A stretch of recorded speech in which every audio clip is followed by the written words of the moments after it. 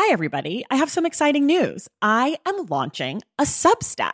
I know, I keep telling you how I'm not a writer, and I'm still not a writer, but I am going to be writing about reading over on Substack. The Substack is called Unstacked, and you can find it at traceythomas.substack.com. There will be free options every Friday. There'll be a bunch of weekly roundups, announcements, all the shit I'm into.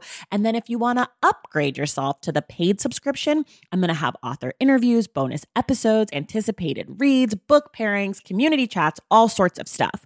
So if that sounds like something you'd be into, go to traceythomas.substack.com and join Unstacked. And of course, I've got a special offer for you. If you go to traceythomas.substack.com/thestacks10, you get 10% off your first year membership of Unstacked. You have from now until April 4th to redeem. Again, that's traceythomas.substack.com/thestacks10 for 10% off Unstacked. Okay, that's enough. Let's listen to this episode.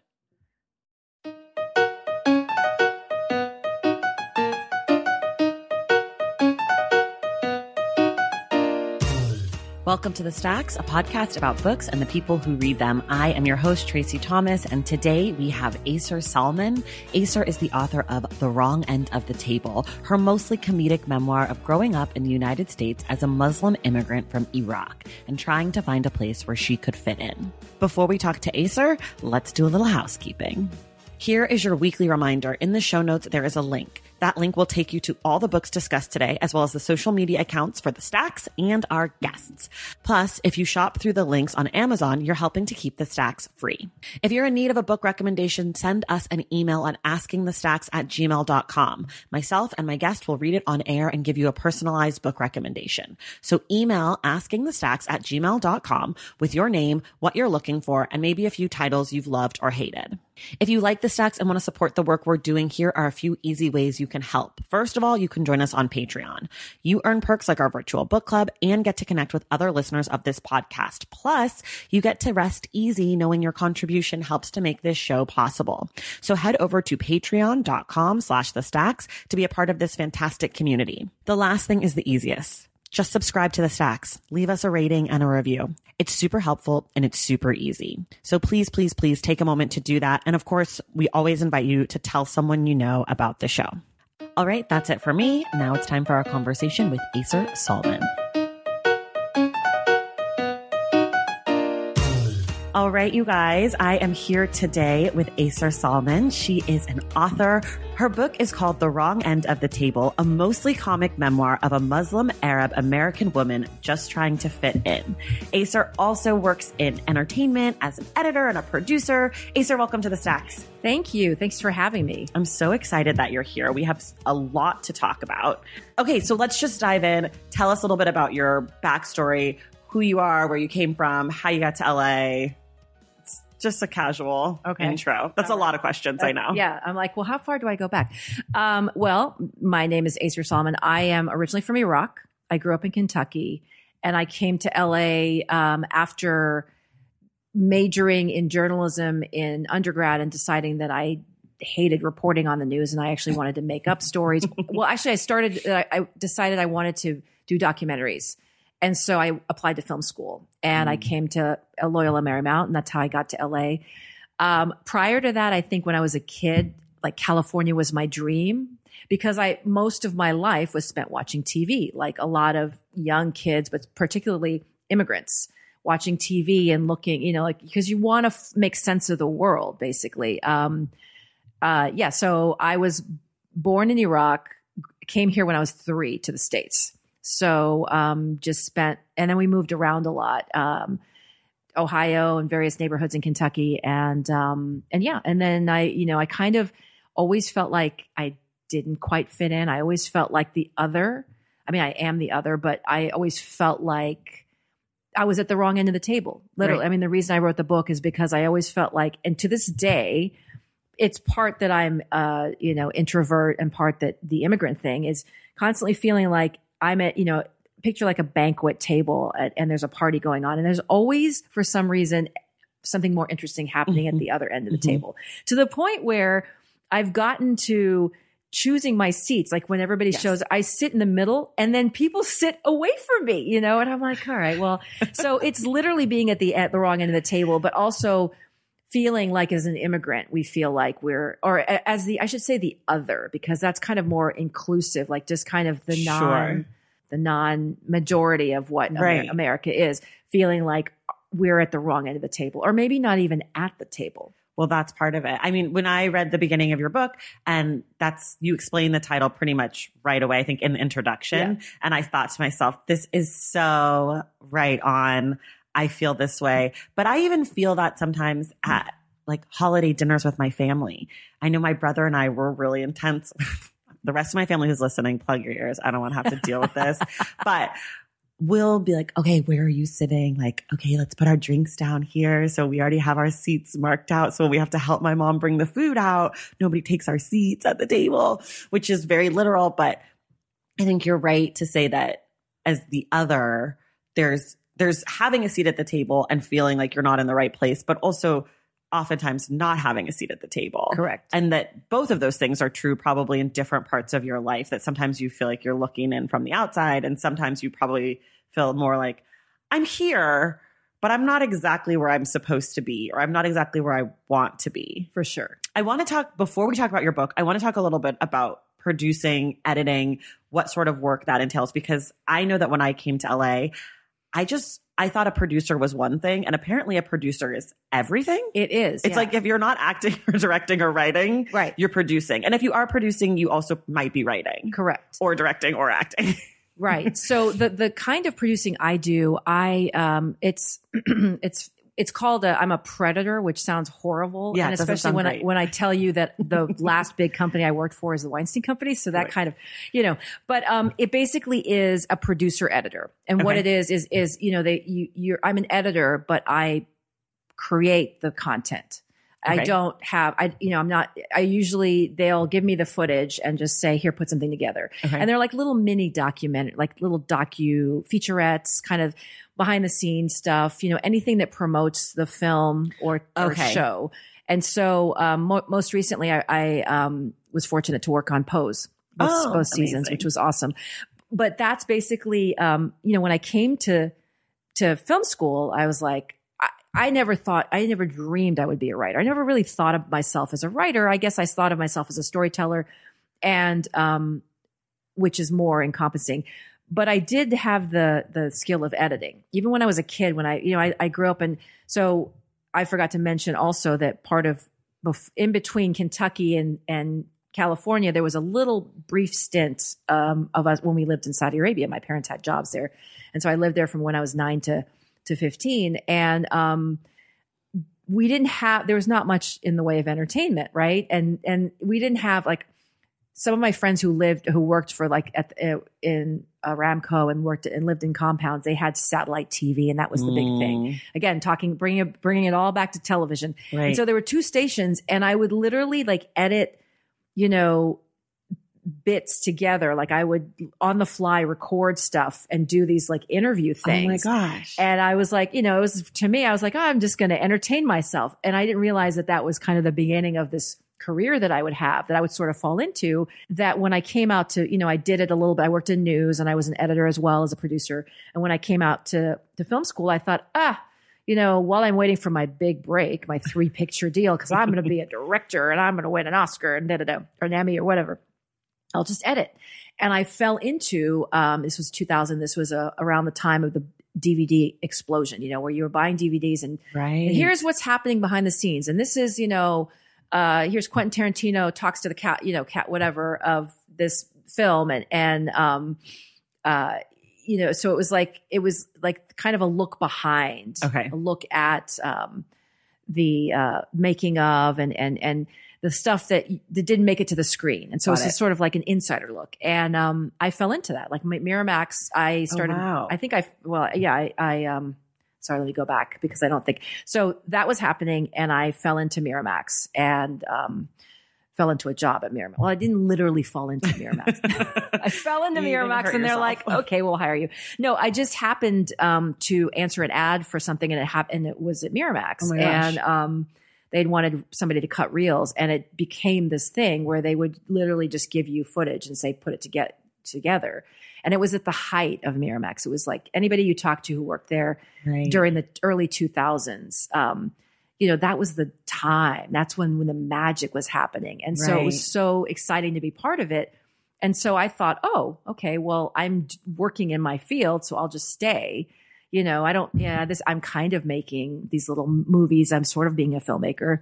And so I ended up staying for 17 years. Oh my gosh. As a freelance, because, again, like editing pays well. Well, and it's creative and you're still storytelling. It's sure. just not necessarily, I think a lot of times when we're younger, we have dreams of jobs that maybe we want to have because they're the only ones we see. Yeah. So I don't know that kids anywhere, Saudi Arabia or Kentucky or California, even know that your job exists. Right.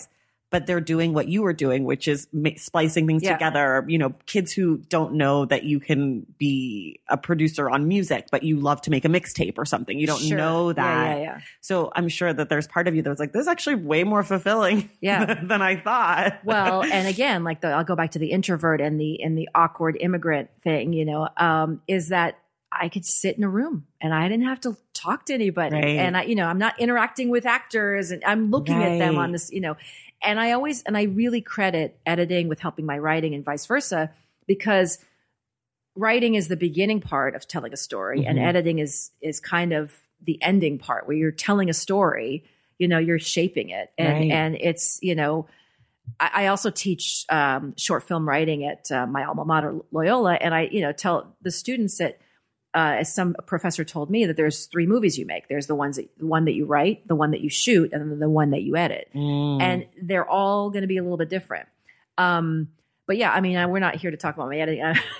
I can geek out on that forever, because it's just super fun. Like it's just, you're like you said, you're telling stories, and I'm one of those people that it doesn't bother me to play something over and over again. I know a lot of my friends are like, I couldn't do it. It would make me crazy. Listen to the same thing over and over. You kind of have to have sort of a little bit of a obsessive quality. Personality. Yeah. Do you think that you'd ever try to write or direct or do something, or do you feel like you're in the right place for you? Like, do you like what you're doing? I do. I don't know that I would direct. Never say never, but I always feel like I definitely would like to have my own show on TV. I'm definitely based on your life.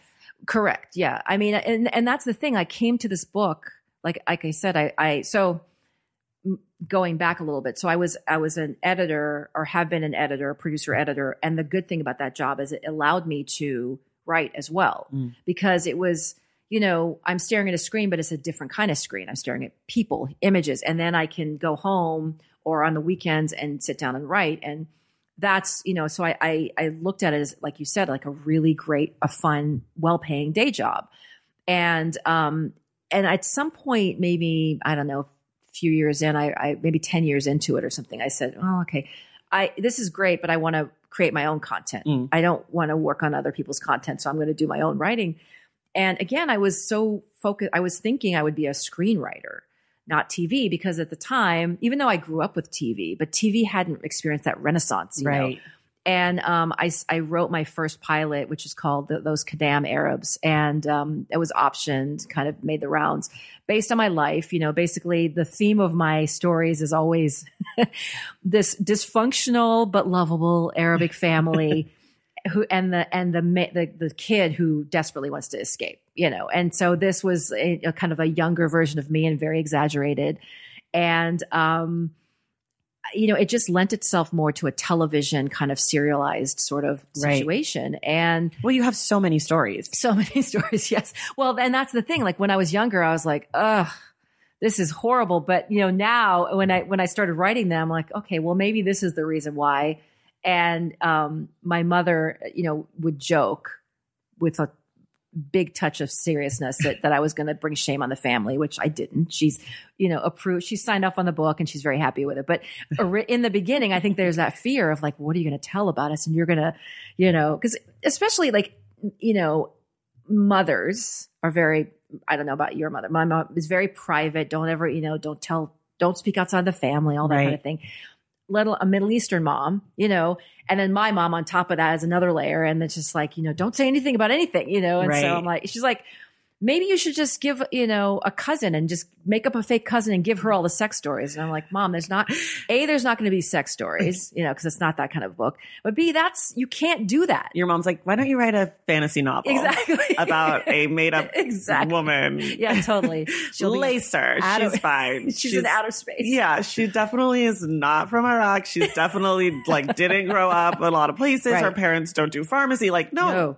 Yeah, no. She was on Mars. It's fine. Yeah, and she's blonde. Yeah, she's definitely blonde. Mm-hmm. She's Christian and she's blonde. No big deal. Well, I do. Okay. You say in your book, when you're coming up, when you come to America, no one's ever even heard of Iraq. It's totally, it's, might as well be, I don't know, anywhere, a made up place especially for kids in Kentucky and Ohio, when you're coming up. And then of course, now so much of the focus in foreign policy. Well, not right now. Right now, we're really focused on Russia and Ukraine. But I don't know, 6 weeks ago, so much of the focus has been on the Middle East. Right. How did that shift happen when you were still younger? The Cold War and all of that. I mean, not the Cold War, the Gulf War and all of that. You were here in America. Right. How did that shift for you? And what do you feel what was that like? It's kind of a huge question. Yeah, no, it was, it was disconcerting. I talk about too, the book is mostly comic, as you said, as the title said. Yeah. But there are a couple of, serious points, and that was both of the Gulf Wars and then 9/11, obviously. And I think I went from, because we came over in the 70s and people didn't know what Iraq was. And I think, there was a point where I was at a ice skating rink with my dad, and my dad was speaking to me in Arabic, and a father and his child came by, and the kid's like, Dad, what are they speaking? Where are they from? And he's like, I don't know, probably Mexican, because that was the thing, right? Nobody. And, I don't know. I think I was just so desperate to fit in that I was like, sure, I'll be whatever. I'll be whatever's easy. Yeah. I don't want I don't know why it was such a, scary thing for me to say, but also because we came here around the time of the Iran, the hostage. Right. And so there was that whole thing of oh, are you from Iran? Iran and Iraq get confused and all that kind of thing. During the Gulf War, I was in college. And so it was an interesting thing because it was kind of, my brother, it was that whole thing, we were American citizens, so he could potentially be drafted. So it was this weird realm, right? That, that whole thing. And then on top of it, you're in class with these people, you're, who one of the women, I think, said something like, oh God, why don't we just bomb them? I remember I'd heard a lot of that in high school. Libya, the Libya crisis was going on. And so that was how, why don't we just bomb that part of the world? And then you're just like, okay, these people are ignorant. But then you get to college and they're saying, why don't we just bomb them? So then you ask, well, what's the story? Right. And they're like, and she's like, well, and it's obviously she had a personal interest in it. And her fiance was fighting over there. And if he gets killed, she's going to be, and she's like, what are we doing? Why are we fighting? And so you kind of, it's that whole empathy thing. And always, for me, always kind of leading with this, I'm here in America. I need to assimilate. I need to fit in. What is the right way to fit in? What am I supposed to? I was always that question of how am I supposed to feel? Right. And it's taken this long. I mean, that's why, I don't know that we want to you have a question in the questionnaire, but the very last question of what would you require Donald Trump to read? There's a section in the book that talks about Donald Trump and how he actually wasn't as horrific for the country in the sense that it allowed people like me to kind of push our voices louder, and I think that it's not until recently, this whole idea for me, this whole idea of authenticity and being who you are, there's no way you're supposed to be. Right. But back then I was like, I want to make it okay for you that I'm from Iraq. Right. And I want you to feel safe and comfortable around me because Right. I'm not that, or Right. that's not my family. Yeah. We don't have those beliefs. And or whatever. And so that's the thing, like you would get, and then around, so then it became that the whole thing. Well, you're not like them. Right. Or after 9/11, well, you're not like those people.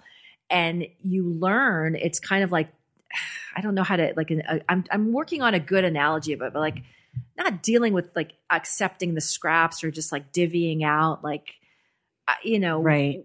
I don't know, like maybe you can.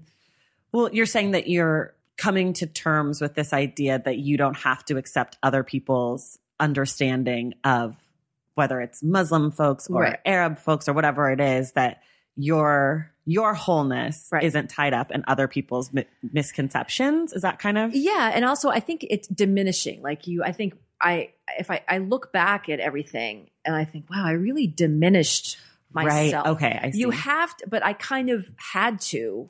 Right. It Or was so I it's a thought. different time, Different and time, and right. it's hard. And I think you're smart to say what you said about Trump, not necessarily that, he's done good for people or has helped people, marginalized folks, or as you said, the other, Mm-hmm. but that he has at least made it okay to talk about some of this stuff that we weren't talking about. Now, is the trade-off that maybe we wouldn't have to have like kids in cages at the border so that we could all talk about this? Like, it seems like a pretty shitty give and take, but I hear what you're saying about him. And I think that you're certainly not the first to say that. And I think a lot of people from marginalized groups have found their voice and their strength and have come to similar understandings of, I was doing things that were problematic or hurtful to my own success. Right.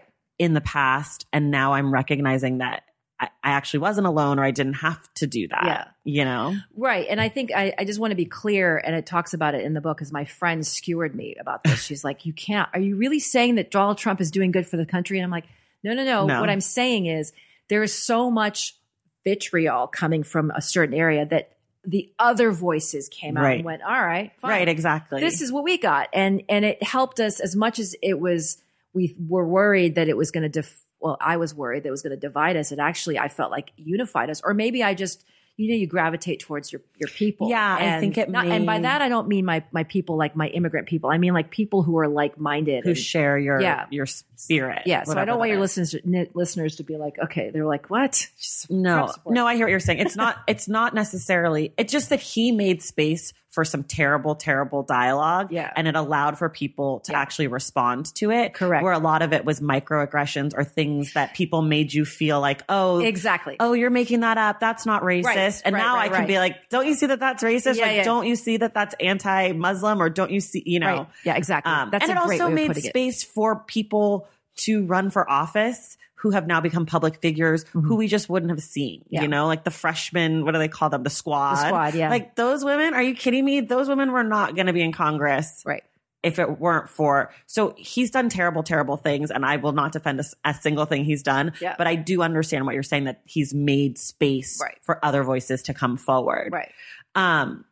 In your book, you tell it kind of through a bunch of little vignettes and stories about your life and stuff. Aside from your mom being worried, were you ever nervous or worried about telling your stories? Did you think 100%. I shouldn't do these? Oh, 100%. In fact, well, for two, let me see if I can. Yes, to summarize, 100% I did. I felt like for two reasons. I didn't think I had anything important to say to anybody other than my friends or people that knew me or a select group of people, because I thought, to me, memoirs were about something serious, of people that did serious things. And, mine was just a story. Right. But it all kind of changed. So as I was writing this, it all changed because it was started in 2016, and then it kind of, was published just earlier this year. And so it became, the way I wrote it changed just because the world changed. And so I kind of, it allowed me, I felt a little bit better about it, having, talking to people, and people were actually interested. But also like writing fiction, you can hide behind characters. Right. When you're writing as Ayser, there's nowhere to hide. And, I joke with my friends. I'm like, who's the guy that, Oprah, basically reamed for making up, I think James Fry. Yeah. Talk about him all the time. Yeah. I love him. I don't want to be like that guy. And I'm like, what if I'm on Oprah? That would ever happen. That would be amazing. But I don't want her to say, well, did this really happen, Ayser? What is this? And then all of a sudden, I'm the outcast of the world. So there was that fear, and it's scary. But then again, once I embraced that, it's so liberating. And I found that I like the writing, like ideas that I maybe had thought were not really, this isn't really going to fit, because basically the through line of the book is me feeling like the other, me feeling like the outsider. And then I go to college and, spoiler, there's a point in there where I realized I actually am kind of privileged in a way because I can pass. And I have spent my life trying to pass, right? Right. Whereas somebody who in college, I had an African-American roommate. She couldn't pass. Right. And I had no idea about that. Again, that's why I'm like this more, as I've gotten older and the whole idea of intersectionality and, is just, it blows me away because I did not know her experience. I just knew my experience being an immigrant, being, where you talk funny and you have a weird name, but at least walking down the street, I can, I don't know, just be a dark skinned, American person or whatever. Right. You know what I mean? or not, be like Italian or something. Not even dark skin. I'm sorry. Dark haired is what I'm saying. Light, but yeah, Italian or Mexican or whatever. Right. And that was accepted. And I don't think that I would have come to that as quickly had I not been writing it as myself. And that's why I, recommend to everybody, even if you're not a memoir writer, you should just write it. Like write a memoir, even if it's in your journal, because you find yourself and then you're able to imbue that into fictional characters. Right. So that's such good advice. Yeah. I love that. Taking care of your health isn't always easy, but it should be at least simple. That's why for the last 3+ years, I have been drinking AG1 every day, no exceptions. It's just 1 scoop mixed in water once a day, every day, and it makes me feel nourished and strong enough to tackle whatever else might come my way. That's because each serving of AG1 delivers my daily dose of vitamins, minerals, pre- and probiotics, and a lot more. It's a powerful, healthy habit that's also powerfully simple. The nutritional insurance that AG1 provides has been vital to keeping me productive and focused. It helps me cover my bases in just about the time it takes to fill a glass of water, scoop in 1 scoop of AG1, and then drink it. So I don't know, 75 seconds? With the perfect mix of vitamins, probiotics, and nutrients from Whole Foods, I'm not stuck trying to assemble it all by myself, which would have considerably worse results. AG1 saves me all the time and hassle, and it has made such a difference in my overall mood and especially my gut health, among many other things. But don't take my word for it. Go ahead and try AG1. Let me know what you think. Whether you notice you're needing more nutrient support than you're used to, or you just need an edge for a tough workout, AG1 can be the ticket. If there's one product I had to recommend to elevate your health, it's AG1, and that's why I've partnered with them for so long. If you want to take ownership of your health, start with AG1. Try AG1 and get a free 1-year supply of vitamin D3, K2, and 5 free AG1 travel packs with your first purchase exclusively at drinkag1.com/thestacks. That's drinkag1.com/thestacks. Check it out.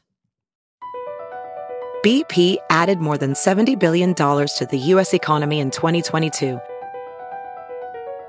Investments like acquiring America's largest biogas producer, Archaea Energy, and starting up new infrastructure in the Gulf of Mexico. It's and, not or. See what doing both means for energy nationwide at bp.com/investing in America. As you write your life story, you're far from finished. Are you looking to close the book on your job? Maybe turn a page in your career? Be continued at the Georgetown University School of Continuing Studies. Our professional master's degrees and certificates are designed to meet you where you are and take you where you want to go. At Georgetown SCS, the learning never stops, and neither do you. Write your next chapter. Be continued at scs.edu. u.georgetown.edu/podcast. We're going to shift off your book. We're going to shift to your reading, but in between we do a little thing called Ask the Stacks. Someone has written in, they want book recommendations. Okay. So I'm going to read to you what they said, and then we're going to try to come up with some books for them. So this comes from Valeria, and I picked her specifically, this email, because we're reading Valeria Luiselli next week. So I thought, let me tie it in. Anyways, she says, I'm looking for book recommendations. I have recently read Stay With Me and The Stranger Beside Me, both of which I loved. I like alternating between fiction and nonfiction. I also have a 4-year-old, 3-year-old, and a 1-year-old. So looking for anything I can read between preschool drop-offs and pickups. Are you familiar with either of those books? So Stay With Me, I've not read, but it's a fiction book about a couple. And I believe the story has something to do with the wife can't get pregnant. And there's some sort of pregnancy drama. The other book, The Stranger Beside Me, are you familiar with that one? That's the Anne Rule. It's about when she was living like next door to Ted Bundy. So it's a true crime book. Okay. I know. I was like, I don't know if she's going to be familiar with these. So it kind of feels like Valeria runs the spectrum. But what I'm hearing most from this email is that she wants something that's really going to be captivating to her, because she wants to be able to pick it up and put it down and like stay with it. Right. So here's what I came up with for you, Valeria. We'll see. I don't know. We'll see. The first one is The Kite Runner by Khalid Hosseini. Such a beautiful book. It's so well written. Intense. It's really intense. I feel like Stay With Me kind of has that same kind of family sweeping narrative, readable. It's one of the best books I've read in the last lifetime, my lifetime. My next pick for you is Helter Skelter by Vincent Bugliosi. It's the story of the Manson murders. He was the prosecuting attorney. So the first half of the book is all about the Manson murders, and then the second half is all about the trial. I will say I love this book. It's one of my all-time faves, but some people think that it gets slow when it gets to the trial. So if you're not into trial procedural stuff, you might not love it, but I love it.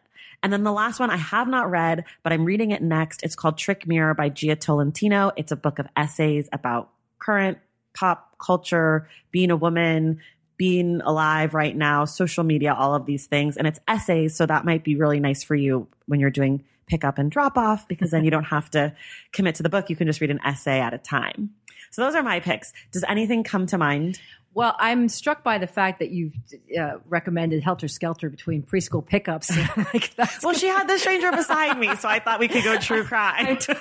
No. And you're probably right, because I would go, I don't know, like something maybe funny, because when you greet your child. Yeah, I don't know. No, gosh, no. You know what? I don't know what I would add to that. That is not the opposite of that. Do opposite. Okay. Well, I love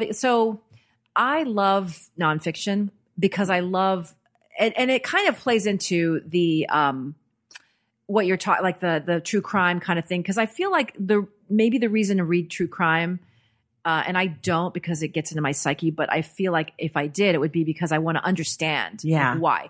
So my lighter version of that is any Malcolm Gladwell book, because it's like, I'm reading right now, What the Dog Saw. Yeah. And it's just interesting because, he's so wonderful in that he makes everything into a narrative. And it's like, so these like, trends and things like that. Like he talks about, the creation of women's hair color and, the reason why Cesar Millan has been so, popular with, getting animals to He's the dog whisperer? Yeah. Okay. He's a dog whisperer because basically the title of the book is it's not, you're not trying to, I think I'm going to butcher this, so I apologize, but you're not trying to get the dog to see what you want it to do. You want to see what the dog sees when you do the motions and, or the hand gestures and the, what is it? I don't know. Trying to train the dog. Anyway. Yeah. But so I love those and they're small. They're like chapters. So they're like essays kind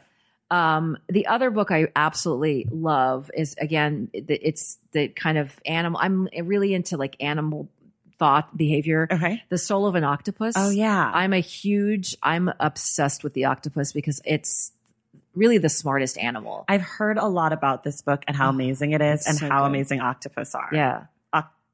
It's, I thought it was octopi, but it's octopuses. Yeah. Because it's Greek.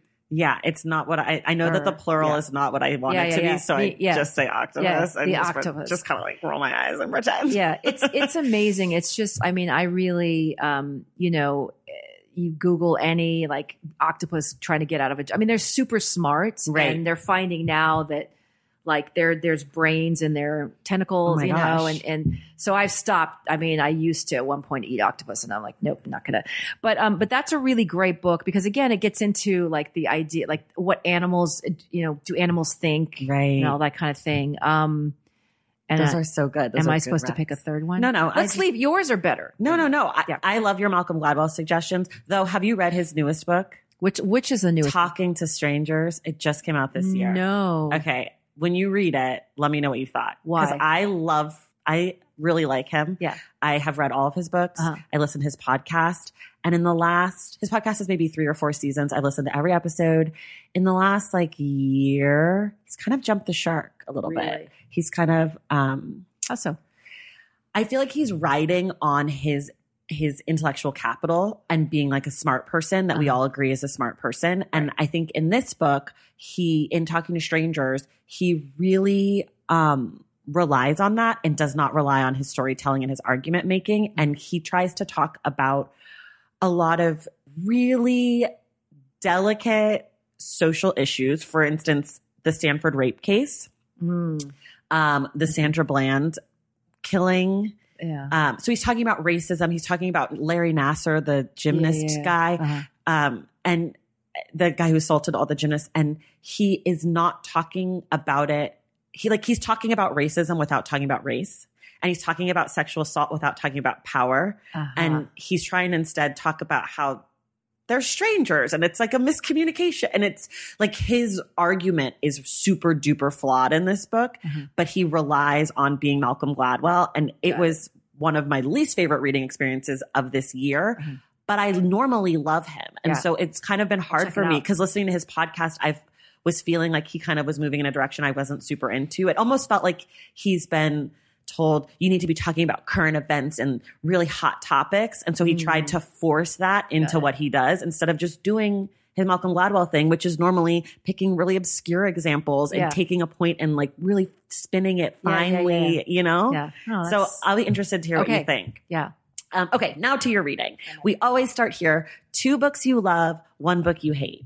I love The Importance of Being Earnest. Okay. Oscar Wilde. I just love, I love slapstick and that kind of mistaken identity. I just absolutely love it. French farce, even though it's not French. Where'd You Go, Bernadette? I love that. I saw the movie and, it was good in its own right. Is that with Kate Blanchett? Is it out? Yeah, it came and went, unfortunately. I think a lot of it maybe didn't get press. And people didn't like it. I never understand anyway, it doesn't matter. But, okay. So, one book I hate, I don't know that I hated it, but I never really understood The Catcher in the Rye. Oh my gosh, you're like only the 900th person to pick that.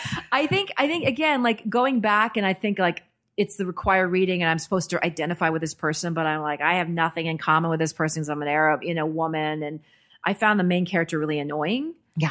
And that book comes up more than any other book on this podcast for either book you love or book you hate. Really? I think maybe there's only been 10 episodes where it hasn't come up. So then can you talk about like the demographics? I think that mostly what it is if you read the book when you were 16. Yeah. And if you never reread it, and if you're white, and most of the time if you're male, you like the book. Okay. If you reread it, if you read it when you were 25 for the first time, if you read it and you're a brown person, you read it and you're a woman, it doesn't always click. Though we have had some women who read it in high school and loved it, but mostly the hate comes from the other. And I read it when I was like 22 and I was like, this is dumb, but I gotta go. Yeah. So I think that's kind of what those are the 2 camps. Yeah. But and today, that's what I'm saying. Like back then I was like, oh, I'm not going to say that I did. But now I'm like, I can claim intersectionality is the reason I didn't, it didn't resonate with me. I'm right. Like, well, it wasn't but brown people, I mean, that's. I think that's oftentimes. That's fair. Okay. What's the last great book you read? let's say, tell me how it ends. Yeah. Because we're going to talk. We're going to talk about it. So literally, it's the last book I read, and it's a great book. Pretty great book. Yeah. Okay. What are you reading now? I have a very bad habit of getting almost to the end of a book and then stopping, not with fiction, okay, but with nonfiction, like The Soul of an Octopus. I have gotten almost to the end. Right. So I could say that I'm currently reading that. Will you finish it? Yeah, I will. Or is that not something that you do? No, I don't know why. It's not a thing. Like a lot of my, like what is the Woody Allen, like never reads Woody Allen would read the ending because he wanted to make sure it had a happy ending. Or in Annie Hall. No, some of my friends, like they don't want to ever read it because then it's finished and then they're heard sad. That. No, it's not a conscious thing that I do. I'm like, oh, shiny object. Oh, here's something else there. I don't know. One of this probably counts. One of the perks, I say, because this is my very first one that I've done. My agent is also the agent of Mara Gad, and her book, The Color of Love, just came out this Tuesday, the 12th of November. Okay. And as part of, I was able, because I shared the agent, he asked me if I would write a blurb. Awesome. And I was so honored. And it's so amazing. She's a African-American, she's mixed race, African-American, Jewish. Her like mother, me. Yeah. Oh, really? Yeah. I did not know. That's, you would love it. I have it in my, it's. Oh, I have seen this. Yeah. It's so great. And so I read, you always go into it wanting to read. You're like, okay, I'm going to like this because I have to do a blurb. And, right. But I loved it. And she was put up for adoption and she was adopted by a Jewish family. Oh. And it's basically her relationship with her great aunt. Got it. And the kind of racism. And, again, like this book, I'm glad, I wish it had existed when I was younger. But while I was, dealing with like, people not pronouncing my name or thinking I was Mexican, she was actually dealing with legit racism from her own family. Right. And I was like, wow, like you're a badass. So I just finished this, not too long ago. So, and I really love the book and it just came out. So that's awesome. How do you pick the next book you're going to read if you're not blurbing it? Do you go with recommendations from friends? Are you reading Publishers Weekly? Like, where do you get your books from? Mainly actually from the Bookstagram. Okay. Yeah. And literally from the cover. I love Bookstagram. Bookstagram is such a beautiful place. It's great. I did not know about it until my book came out. I didn't know about it until I started doing the podcast. Yeah. And I was like, I guess I should create a social media account for my podcast that I haven't started yet. Yeah. And then I found all these people that are now my friends. So great. Yeah. And I just love it there. Yeah. Yeah. And I always feel like, they take such care to like craft, the photo and the flowers and the coffee. I know. Some of the people are just such amazing artists. Yeah. I'm blown away. Yeah. And then some of the people are really creative and smart writers and they write amazing reviews. And I kind of try to follow a mix of those people, but it's just, I was humbled by the outpouring, that happened when my book came out. I just, and it's really cool because they do very thoughtful, reviews. Like, this is why I like the book. This is how it relates to my life. And, right. You're like, oh, okay, cool. Like, wow, thank you. Yeah, totally. I love that. That's awesome. Shout out Bookstagram. Look at you. What's a book that you really like to recommend to people? Okay. So I'm a big Steve Martin fan. Okay. And I love his book, Pure. It's a little booklet. It's pure, it's teeny tiny. Called Pure Drivel. And he's a fantastic, first of all, he's an amazing playwright. And he's a writer and he's written, these novels, but this is just a book it's called Pure Drivel. And it's like, not 100 pages and it's just nonsense. And it's just, again, I get back to that absurd thing. And it's just so funny. Like you can't, if you're having a bad day, you just pick it up and, read it. So that's one book. I love, My Family and Other Animals, which is Gerald Durrell. That's the reason he was a biologist and his family is in English and his family lived in Greece overseas. But again, it was that kind of it was like I was living in Saudi Arabia at the time, even though we weren't British. I just it's another dysfunctional, warm, loving family that any book that has a dysfunctional family, I'm usually, that's something you're into. That's yeah. What's the last really good book that someone has recommended to you? Well, I have to say, Tell Me How It Ends. Yes. Because I love when it's me that recommends that's right. Are there any things that you wish were different about your reading? Yeah, that I actually did more of it.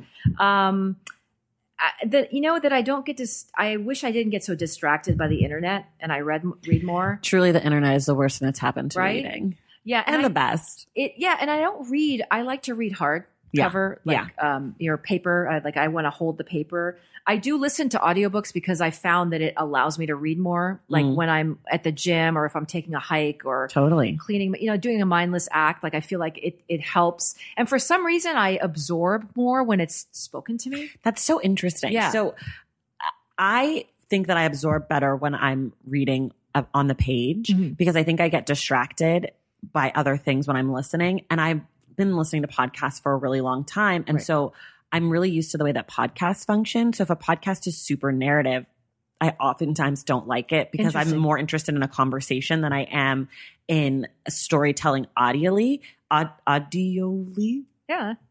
Whatever. Yeah. There's a word there. We'll make But it a word. I've learned that a lot of people who are audio learners much prefer audiobooks because they retain much better than people like myself who are visual learners. Like when I read a book, I can tell you where on the page a thing was that was important to me. Oh, that's I can say like, interesting. oh, it was on like the left page, kind of high up. Yeah. Whatever. Or like I can tell you where the numbers are because I have a much more visual sense of learning. And in my own personal, self-centeredness, I never really thought about that other people learn other ways. Sure. You learn that in school. Like you could be an audio learner, a visual learner, a tactile learner. But for people who learn through hearing, audiobooks are huge and they retain way more and they can listen to a million books and remember every little detail. Where for me, it's like if I listen to a fiction book on audio, I might as well not even listen.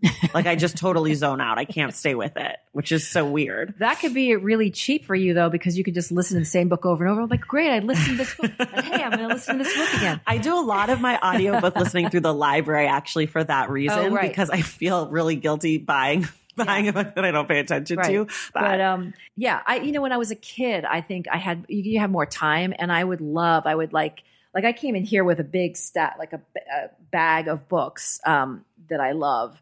When I would go to the library and literally like when I was a kid, like cock my head to the side and just like go down the aisles and like, okay, well that looks interesting. And just grab all these books and disappear into my room. And I miss that. I miss being able to disappear. I think when I read, there's an impatience. Like I feel like I just want to get to the end and I don't savor it as much. Yeah. And that kind of bums me out a little bit. Yeah. So you want to be more. I want to have more time to be more thoughtful. Like again, all these Bookstagram people are like, oh, I can't wait to curl up with a book. And I'm like, oh, I want to have that desire because I'm always like, oh, I should be doing this. I should be doing that. Right. And it's not, I'm not proud of that. So I feel that. That's very relatable. What's a book that you feel proud about having read? Okay. So I read The Fountainhead. In 2 days, one Christmas break when I was at my parents' house. Whoa. And again, going back to that whole, I just want to know what happens kind of thing. And I was in college and, it spoke to me and that whole idea of individuality. And so it changed my life. Or so I thought, when you're young, right, of course, you're like, everything, I'm going to be a libertarian. And I'm not that it matters, but, I think it was the first book of its kind that resonated, that, struck me that way. And it could also be the fact that, I went to school. I finished high school here in the States, but I was overseas from when I was 9 to 15. So that was like, I think I came here for 11th grade. Okay. So, but I found that most of the required reading was like between 9th grade and 10th grade. Over here. Am I not right? I don't know. Because we basically, they recommended Great Expectations over and over and over. Oh, and I love that book for that reason. But, there was a lot of like horror short story stuff. But I feel like I didn't, read a lot of the books that were recommended. And then you think, okay, I'm going to get to it. And like, Catcher in the Rye. And you're like, this is what that was about. Yeah. But The Fountainhead, for some reason, I was like, whoa. Was that school reading? No, it wasn't. No, I thought, wasn't it? Not for me. Oh, okay. But I grew up in the Bay Area. Right. So I don't know if that I don't know. Ayn Rand is like, I don't know. Yeah, I don't know why it really, I think it was just, again, that I got sucked into it. Right. It was nothing, I know it's all political related, but I think the fact that I like this, coming from another country and this idea of individuality, that part of it resonated. Really resonated. So that's great. I love that. Are there any books that you feel embarrassed that you still have not read? Yes. Okay. So Hugh Laurie. As she settles in. Yes. So Hugh Laurie is one of my all-time idols. The actor? The actor. But House or whatever. House, yeah. Okay. But he's also an amazing musician. He has jazz album. And he's written he's written 2 books. This first one he wrote called The Gun Seller a while ago. Like he was still on House, I think, when it came out. And I bought it and I thought, oh, great. This is amazing. I'm going to read it. And it's basically kind of it's a parody of, it's an espionage sort of parody, a satire. And it's, just it's fun. It's clever. There's nothing, I don't know what my problem is. I have tried to read it I've had this book for 10 years. I even went to England. I took it with me and I thought, okay, I'm going to sit in a cafe in this small, sleepy English town. And I still haven't finished it. And I'm really embarrassed. But you know what? Now that I've publicly claimed this, I'm going to finish it. And you have to post your Bookstagram post about it. To do like a beautiful shot of this book so everyone can see it. So that's a book that I'm embarrassed because I love him. I just think he is a genius. And it's a good book. But for some reason, you just can't get into it. Sister can't get into it. It's not working for you. I want to talk about the first book or some of the books where you feel like you saw yourself represented, and specifically books about Muslim and or Arab and or Iraq. Or I'm curious because that's a kind of a blind spot in my reading. Right. There's a few books that I'm familiar with and I'm just curious kind of like what that was like for you. If there were books that you were like, wow, I'm here in these pages. Well, I'm curious what the books were for you. That I saw myself represented? Oh, that yourself. Yeah. I don't know. I mean, I feel like as far as like Black literature, there's a lot. So I feel like that's a good question. Someone should ask it on a podcast. I just flipped it there. I know you did flip it. I'm trying to think what books I felt like I saw myself represented.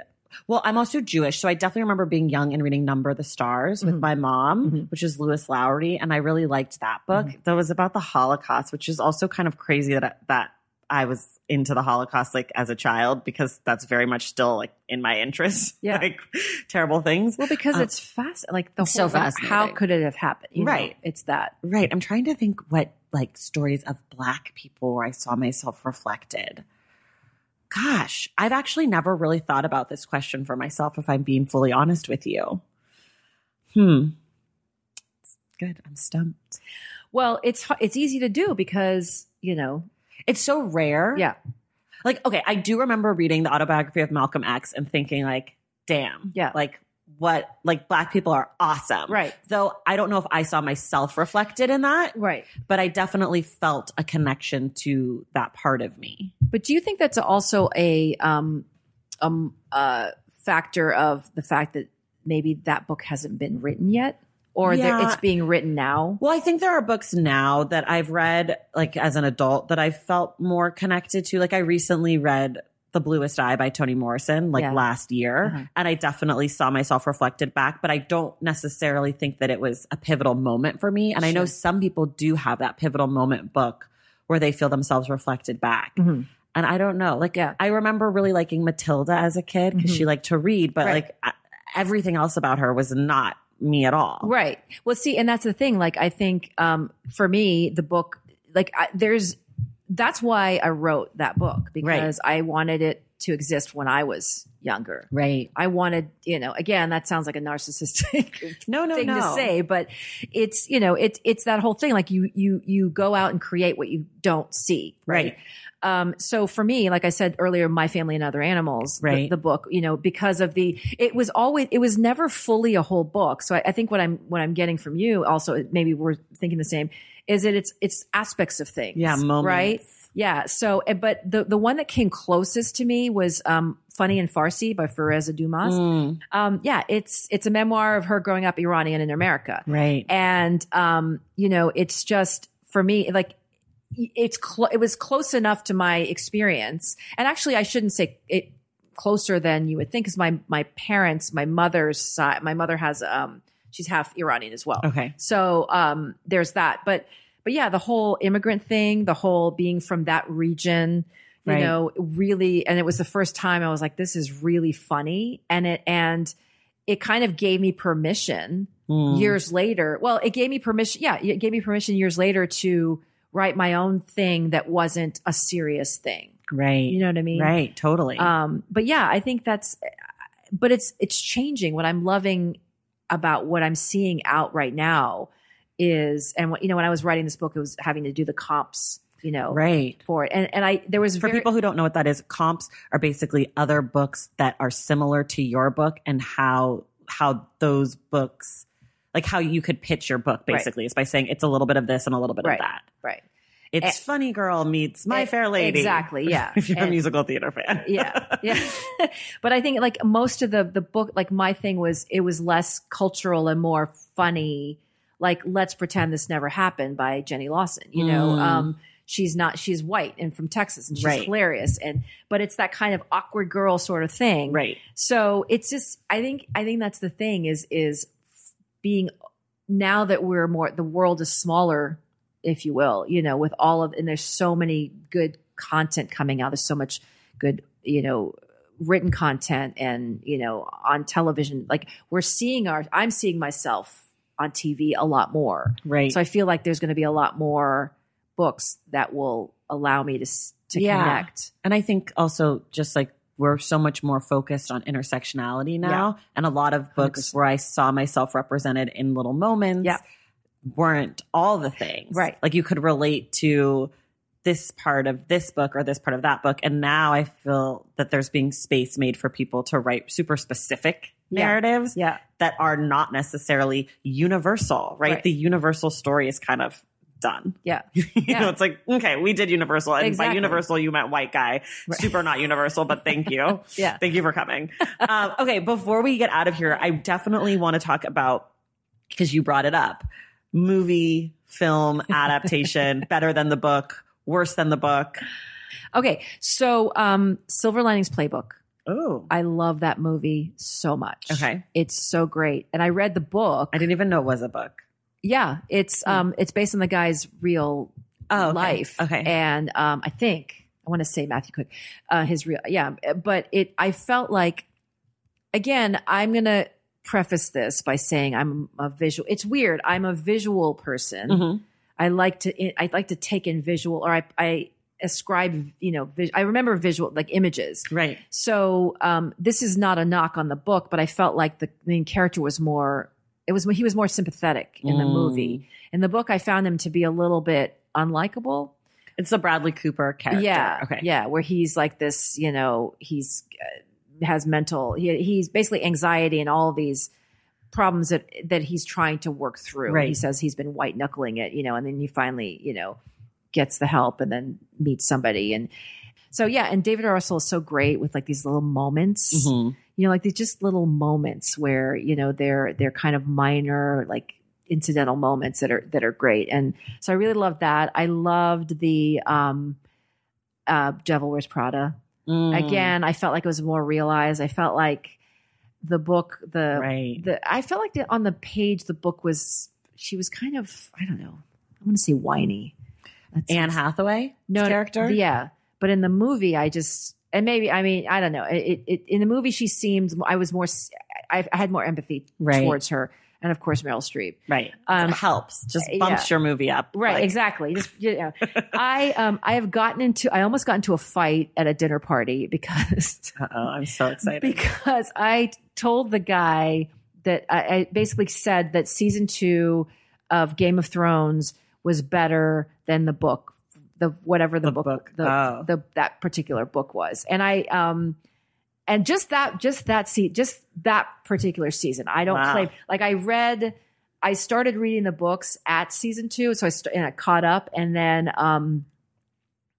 I don't think I read the very last one. So I'm only speaking about that one, but just the way they did this particular scene. And I tried to break it down, but he was not having it. He got mad. And so I always, that becomes a joke. I'm like, okay, am I going to tank your dinner party? Right. Are we talking Game of Thrones or not? That's so funny. Yeah. I'm always fascinated by if people have answers to that. A lot of the time it's hard because it's so often that the book is better than the movie. Yeah. Or the well, TV that's show. usually what it is. Yeah. And I'm the heathen that thinks that. Well, sometimes it's better. Black Klansman was a way better movie. Oh, I didn't. Like so much better. The book was pretty, to me, like pretty mediocre. And the movie I was really into. I loved the movie. I saw it twice. The movie's so good. Don't read the book if you like the movie. Really? That's my opinion. What? No, so, okay, then, because again, I have my reasons and, you know, I think that the guy whose story it is, Ron Stallworth, I think that he is wrapped up in some internalized racism, you know, anti-blackness. And so I think that comes out in the book. Got it. And it's not quite as like, fuck the Klan. Like, it's not quite as. It pulls punches. The movie is much more Black power. Sure. Yeah. Like, it's saying something. And the book is kind of more along the lines of, you know, they were in the Klan, but they were also nice guys. You know, it's like that kind of thing where you're like, what are you doing? Why are we here? I hate this. I hate this. I want to go. And it's not that well written. It's fine. Right. It's just a fine memoir. But I felt like the movie had a point. Yeah. That wasn't just, right. I infiltrated the Klan. But do you think, okay, so here's the thing is I was talking to a friend of mine when I was telling her about, you know, coming on this podcast and like how I feel embarrassed that a lot of times I favor the book. I mean, I favor the movie or the show. And she's like, yeah, all authors basically exploded all around the universe now for you saying that, you heathen. But do you think it's because like you're like, even though it's in your imagination, you it kind of like it's more dimensional. Whereas, well, I don't know because I normally like the book more. Yeah. I guess I don't know. I don't have a good answer, but I definitely think that when a script is written from a book, if it's a good writer and a good director, you have a chance. Right. But I think that if the book is just amazing and someone tries to adapt it, I think that's where the problem is. Totally. I think that if the director doesn't have a vision for what they want to do or why they want to tell this story, I think that's where you get screwed. Yeah. We were taught in film school that I took an adaptation class and the professor said it's very difficult to make a good movie off of a great book. Right. But it's really easy to make a good movie off of a crappy book. I think that's true because I think then you can take it and make changes and make it make sense. Right. Whereas if you're trying to adapt something that's universally praised, people are just going to hate it because they already loved the book. Right. Okay. Last question. Always the last question. If you could require the current president of the United States to read one book, what would it be? What kind of grade level are we talking here? You can decide. You can interpret this question.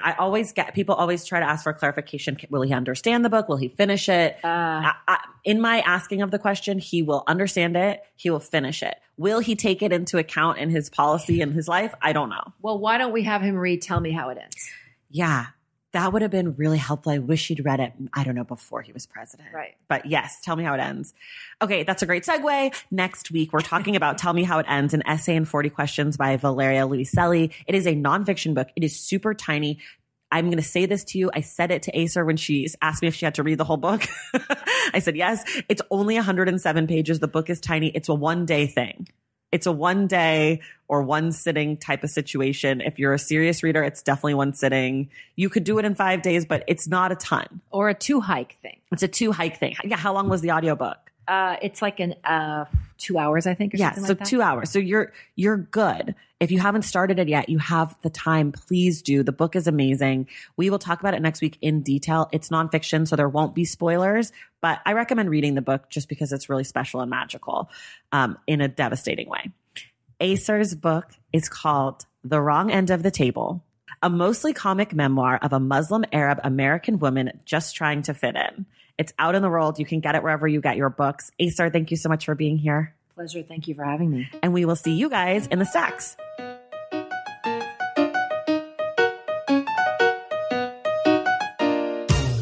that's it for today. Thank you guys so much for listening, as always. And a huge thank you to Ayser Salman for being our guest, as well as the folks at Sky Horse Publishing for sending over a copy of Ayser's book.